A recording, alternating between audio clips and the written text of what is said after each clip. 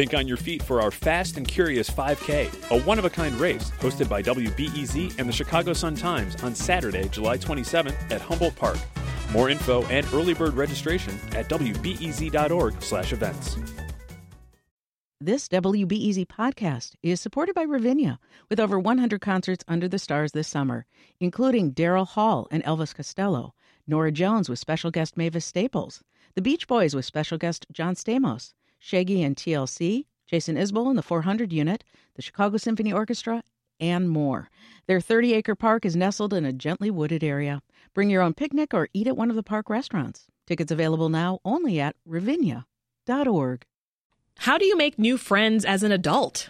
I'm Sasha Ann Simons, and from WBEZ Chicago, this is Reset. We recently spoke with experts on Twitter Spaces about this question, which I'm sure many of us have grappled with. When I got to Chicago 2 years ago, it was certainly something I had to contend with. And while I did have some success, I kind of wish I would have had this next conversation before I arrived. Our guests were Dr. Marissa Franco, a professor, psychologist, and author of the book Platonic, How the Science of Attachment Can Help You Make and Keep Friends as an Adult. And Anna Goldfarb. She's the friendship correspondent for the New York Times. Pretty amazing title, right? And she's the author of the forthcoming book, Modern Friendship. We'll start by hearing from Anna. I think everyone wants to have friendships and wants to have space and time, but our lives get more complicated after we turn 25. We have so many competing responsibilities to our job, to our families, and friendships are just the first thing usually cut when pressed for time because they're voluntary. Friendships are just unfortunately seen as more expendable, which is a shame because friendships are so crucial to our sense of nourishment, humans are built to be social. It's such a crucial component to managing our lives, our emotional lives, our physical, emotional. They touch everything. There's actually a few reasons that all sort of coalesce to make friendships much trickier to maintain when we're older. Just real quick, people are getting married later in life. When you get married later, you just have different groups of friends you have to mesh together. I married at 39 and I already had a group of friends. My husband had a group of friends and the chance of us all hanging out is like zero. There's no commonality. We have very different friend groups. So they just never mesh. And the last one is that people are working longer hours and traveling more for work. So again, when people are off the clock, they just want to decompress. And it's really hard to make time and effort and spend money on friendships. Absolutely. Let's go out to eat. Let's get a drink. It's well, that costs money. It's easy to see friendship take the back burner in all of those instances. Well, I do want to bring along one of your friends on this ride. Marissa, I know I've been talking a lot. Hi, Marissa. No, Dr. Marissa G. Franco is here. Hi, Marissa. Good to hear from you. She's a professor, psychologist, and author of the book Platonic, How the Science of Attachment Can Help You Make and Keep Friends as an Adult. Thank you so much for having me. And hi, Anna. You did a great job answering that question. Well, chime in for us, Marissa. What do you think are some factors that make it harder to make new friends or just to keep up with the ones that we already have as grown-ups? One thing that I wanted to target in my book, Platonic, was fundamentally how we perceive friendships. We perceive them as this relationship that's positive vibes only and low maintenance and just someone that we whose companies that we enjoy. And when the original term platonic was constructed by this guy, Marsilio Ficino, he kind of saw it as this relationship that was so profound it transcends the physical. And I think we kind of compartmentalize platonic love in a way so that we see it as less than, and it becomes a self-fulfilling prophecy where if I see friendship as an inferior relationship, I invest in it less. I'm less likely to make my friends feel special, less likely to fly across the country for them than family or spouse.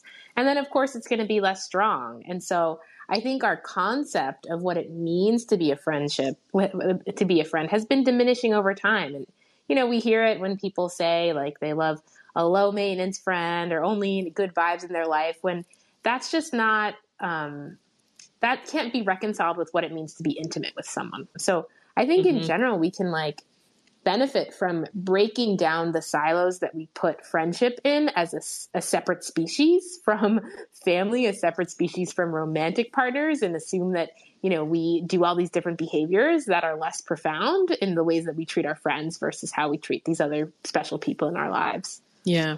And just thinking back to an earlier point that Anna made about travel, sort of getting in the way of making these or maintaining our friendships. I'm thinking of travel in terms of my personal life. For instance, I moved to a brand new city in my late 30s to take on this job.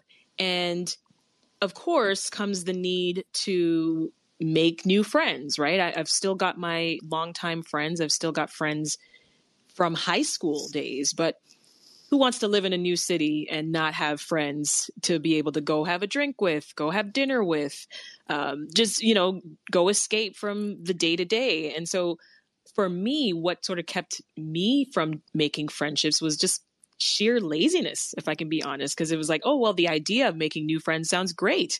I'm in a new city. It makes sense. But then I'm like, okay, but they're going to have to drag me out of the house. How is this going to work? I'm going to be the most boring friend ever. So I talked myself out of it for a good year and just remained isolated. Is that something that you've heard in your reporting, Anna? Oh, definitely. I think there's a mental block. I think it's sort of a lack of imagination when you've had really deep, time-consuming friendships, and then you get a bit older and you're move away. You might think, I need to have that same kind of friendship, and how am I going to come up with something like deeply intimate where, you know, I know their parents, I've been to their uncle's house. Like, I think the imagination is, well, can I have friendships that look a little different in this stage of my life? And friendships can also happen organically. I think people forget that you didn't set out to make your best friends. You developed a rapport because you were in the same class. You were in the same physical space. Right. You didn't say, I want to meet this woman in my pottery class and we're definitely going to be best friends. And, you know, it's just sort of happenstance. So it's creating those opportunities for yourself to let something organic happen. The struggle is real out here, trying to make new friends in a new city. Yeah, I think related to like what Anna says, like there's a time in our life where friendship does happen organically, and it is not adulthood. You know, when we're children and we have school and we're seeing people every day.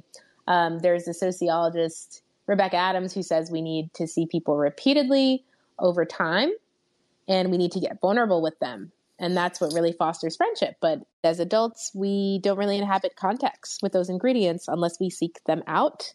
And so we can't just assume it's going to happen for us. We need to be intentional about making friends. We need to put ourselves in spaces where we do see people repeatedly over time, joining clubs, joining groups. We need to ask people like, hey, it's been so great to connect. I'd love to follow up. Would you be open to sharing contact information? Right. And find time to connect with them. Brenda, I believe you had a question. Yes. Hi. I'm a producer on Reset, and I had a comment.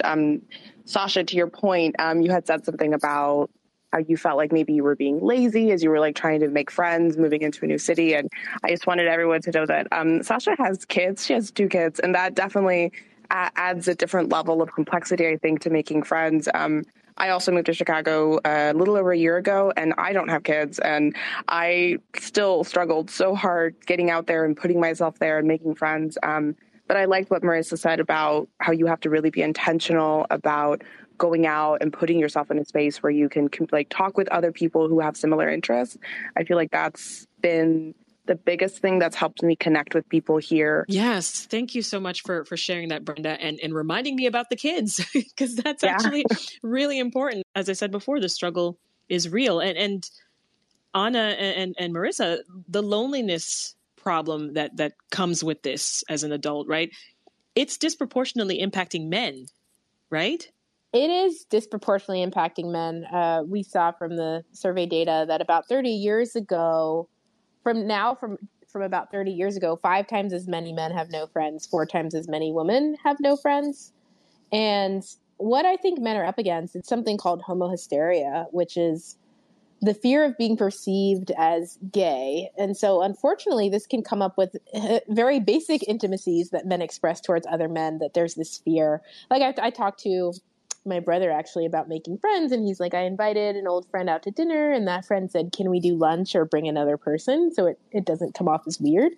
And so I think men are in the stuck place where sometimes like I want to make friends, but I feel like anything that I do to create intimacy might lead to some sort of stigma that suggests that I'm not masculine, or some unfair stigma against sexuality. The other thing that men are up against, because men are about half as likely to share something loving towards their friend in a given week, or be vulnerable with their friends in a given week.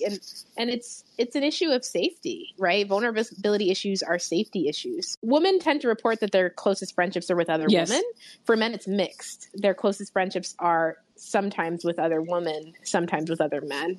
Interesting. So yeah, it's hard for men to feel like they can be fully safe to be vulnerable around other men. And because vulnerability is what really deepens connection, there's this fraughtness around engaging in all these behaviors that create intimacy. Yeah. Well, let's hear from one of our friends here in the space. Julia's got a question or comment. Hey, Julia, thanks so much for hanging out with us. Hi, thanks for having me. I am curious, kind of on the flip side of making and keeping friends, to hear anyone's input on the natural progression of when a friendship wanes, and the differences in platonic relationships versus romantic or familial relationships, and also like how to let a friendship go when it's just run its course, or when it's no longer serving people. Ooh, such a good question, Julia. And I'm going to kick that one your way. I want to say all of this is normal. And I'm going to start real quick by saying 5 common reasons that friendships become strained or dissolve. First one is someone moves away. Something that of your routine is disrupted. The second reason is there's a mismatch in values or opinions, like your politics are incompatible. You realize your values aren't really aligning. The third is there's a change in life circumstance. So one person goes to grad school, or one person gets married, or one person gets divorced, or it's like this big change. The fourth one, of course, there's a conflict of some sort, like betrayal. And the fifth one is a drifting due to change in personality or lifestyle. Like if you go out partying all the time, and then one of you is like, well, actually, I'm sober now. That can be hard for a friendship to exist when the commonality has been, changed or altered. So with all that said, it's totally normal for friendships to come and go for any of those reasons. They can happen at any time in your life. As for how to communicate it, I'm not sure if you need to communicate anything. If you're willing to let the friendship go, I would say sometimes friendships have seasons. Sometimes it's a quiet season. So sometimes when you think a friendship is dead, you're always surprised when like 10 years later, like, oh, you actually live in the neighborhood I want to live in. Oh, wait, then you reconnect. So it's hard to predict if a friendship is really dead sometimes. It's just on a little break. It's on hiatus before it gets rebooted, like, Charlie's Angels or something. But you don't have that information in the moment. You don't know that, you might connect over something else down the line. Anything else to add, Marissa? Like, what am I missing? No, I think you did a great job. I think mentioning the ebb and flow is really important. I think when you want to end a friendship, thinking about, is this a chapter of our book, or has this been the whole book? Like, has this issue that come up between us, is it reflected in the history of our friendship? Or is it just like some sort of circumstance, like Anna says, which a lot of times drive these endings, right? And sometimes when it's just like, oh, this is just a chapter, then okay, let me wait this out and see how things change, versus, oh, this was actually a personality issue that's been there from the beginning and is kind of becoming more amplified, then we might not be as compatible anymore. So the nuts and bolts here, I want to make sure that we get them. Where are we finding new friends? Where should you go? It sounds really basic, but where do you go to meet new people? Are you recommending meetups? Are you recommending Bumble BFF? What are the strategies that you think are just winners as far as getting us to find these friendships, Anna? As I've learned in my research, friendships, we have roles that our friends play. There's not one friend archetype. There's friends that are your collaborators that you might have at work, people who help you with your ideas. You have people who are mind openers that expose you to new ways of thinking, new bands. Like Tom Rast wrote a book called, Vital Roles in Friendship, something like that. And that really changed the way that I think about friends. So that might help sort of diagnose specifically of what kind of friend you're looking for. As for where to meet people, when I find someone I want to be friends with, I've seen them online. I think they look cool. I'm interested in what they're doing. I always start by introducing myself and asking how I can help them. And it's an interesting way to channel an opening, because I was like, I love what you're doing. You seem really cool. Is there anything I can help you with? Like, what have you been struggling with? Like, how can I help? And you might be really surprised at the answers that come back. Someone might say, well, I'm trying to open an Etsy shop. I'm trying to get this recipe right. Actually, I could use help. I can relate to that, Anna, because one of the few close friendships I have here now, I talked about my struggles earlier, but I do have a couple close friendships here now. And one in particular came about because she was so kind and so warm and so willing to help me get to know the city. So I was hands down like, yes, please help. And it just blossomed into something really nice. But Marissa, I'm wondering, all this talk reminds us how busy life can be. I'm reminded at the time of year that we're at now, we're in December. Any recommendations that you can give us for maintaining friendships when things get hectic, or even, preserving friendships with folks that are not where we are, long distance? Yeah. Yeah, there is some interesting research that the impact of using technology to connect is greater when it's a long distance friend. So if I'm reaching out to text a friend that lives here, it doesn't have as much impact on the friendship than if it's a friend that lives far away. So technology, I think just reaching out to your friends over the phone or giving them a call can foster that friendship. The last thing that I'll share, I think, is really important for maintaining friendships is being able to work through conflict. I think often when there's problems with a friend, we think it's time for me to let this friendship go. Mm-hmm. When I read Platonic, then I found that actually having open empathic conflict creates more intimacy in your relationship. So I started actually addressing problems with my friends. And I will say it's scary, but it's also life-changing to know that when we have a problem, we don't just have to endure it in a stewing silence, that we could actually work on this and reconcile and understand each other more deeply. Interesting. Yeah. Well, let me squeeze in one more question for you before I let you all go. What does a healthy friendship need in order to grow? I will say something that's required in healthy friendship is we are both looking out for both ourselves and each other. I'm not trying to get you to do things that cause you to compromise your sense of self. And likewise, there's an investment in mutuality, which means that we're both considering both of us at the same time. Whereas in unhealthy relationships, it tends to be one person getting all their needs met while the other person gets none of their needs met. So yeah, mutual commitment, mutual investment in one another.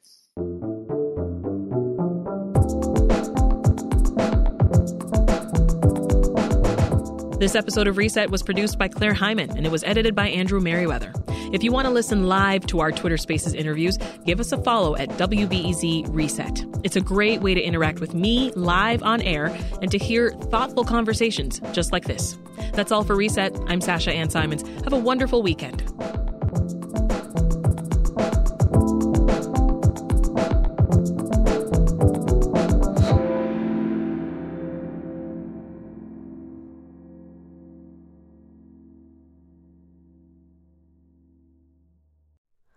Hi, it's Terry Gross, the host of Fresh Air. We bring you in-depth, long-form interviews with actors, directors, musicians, authors, journalists, and more. Listen to our Peabody Award-winning Fresh Air podcast from WHYY and NPR.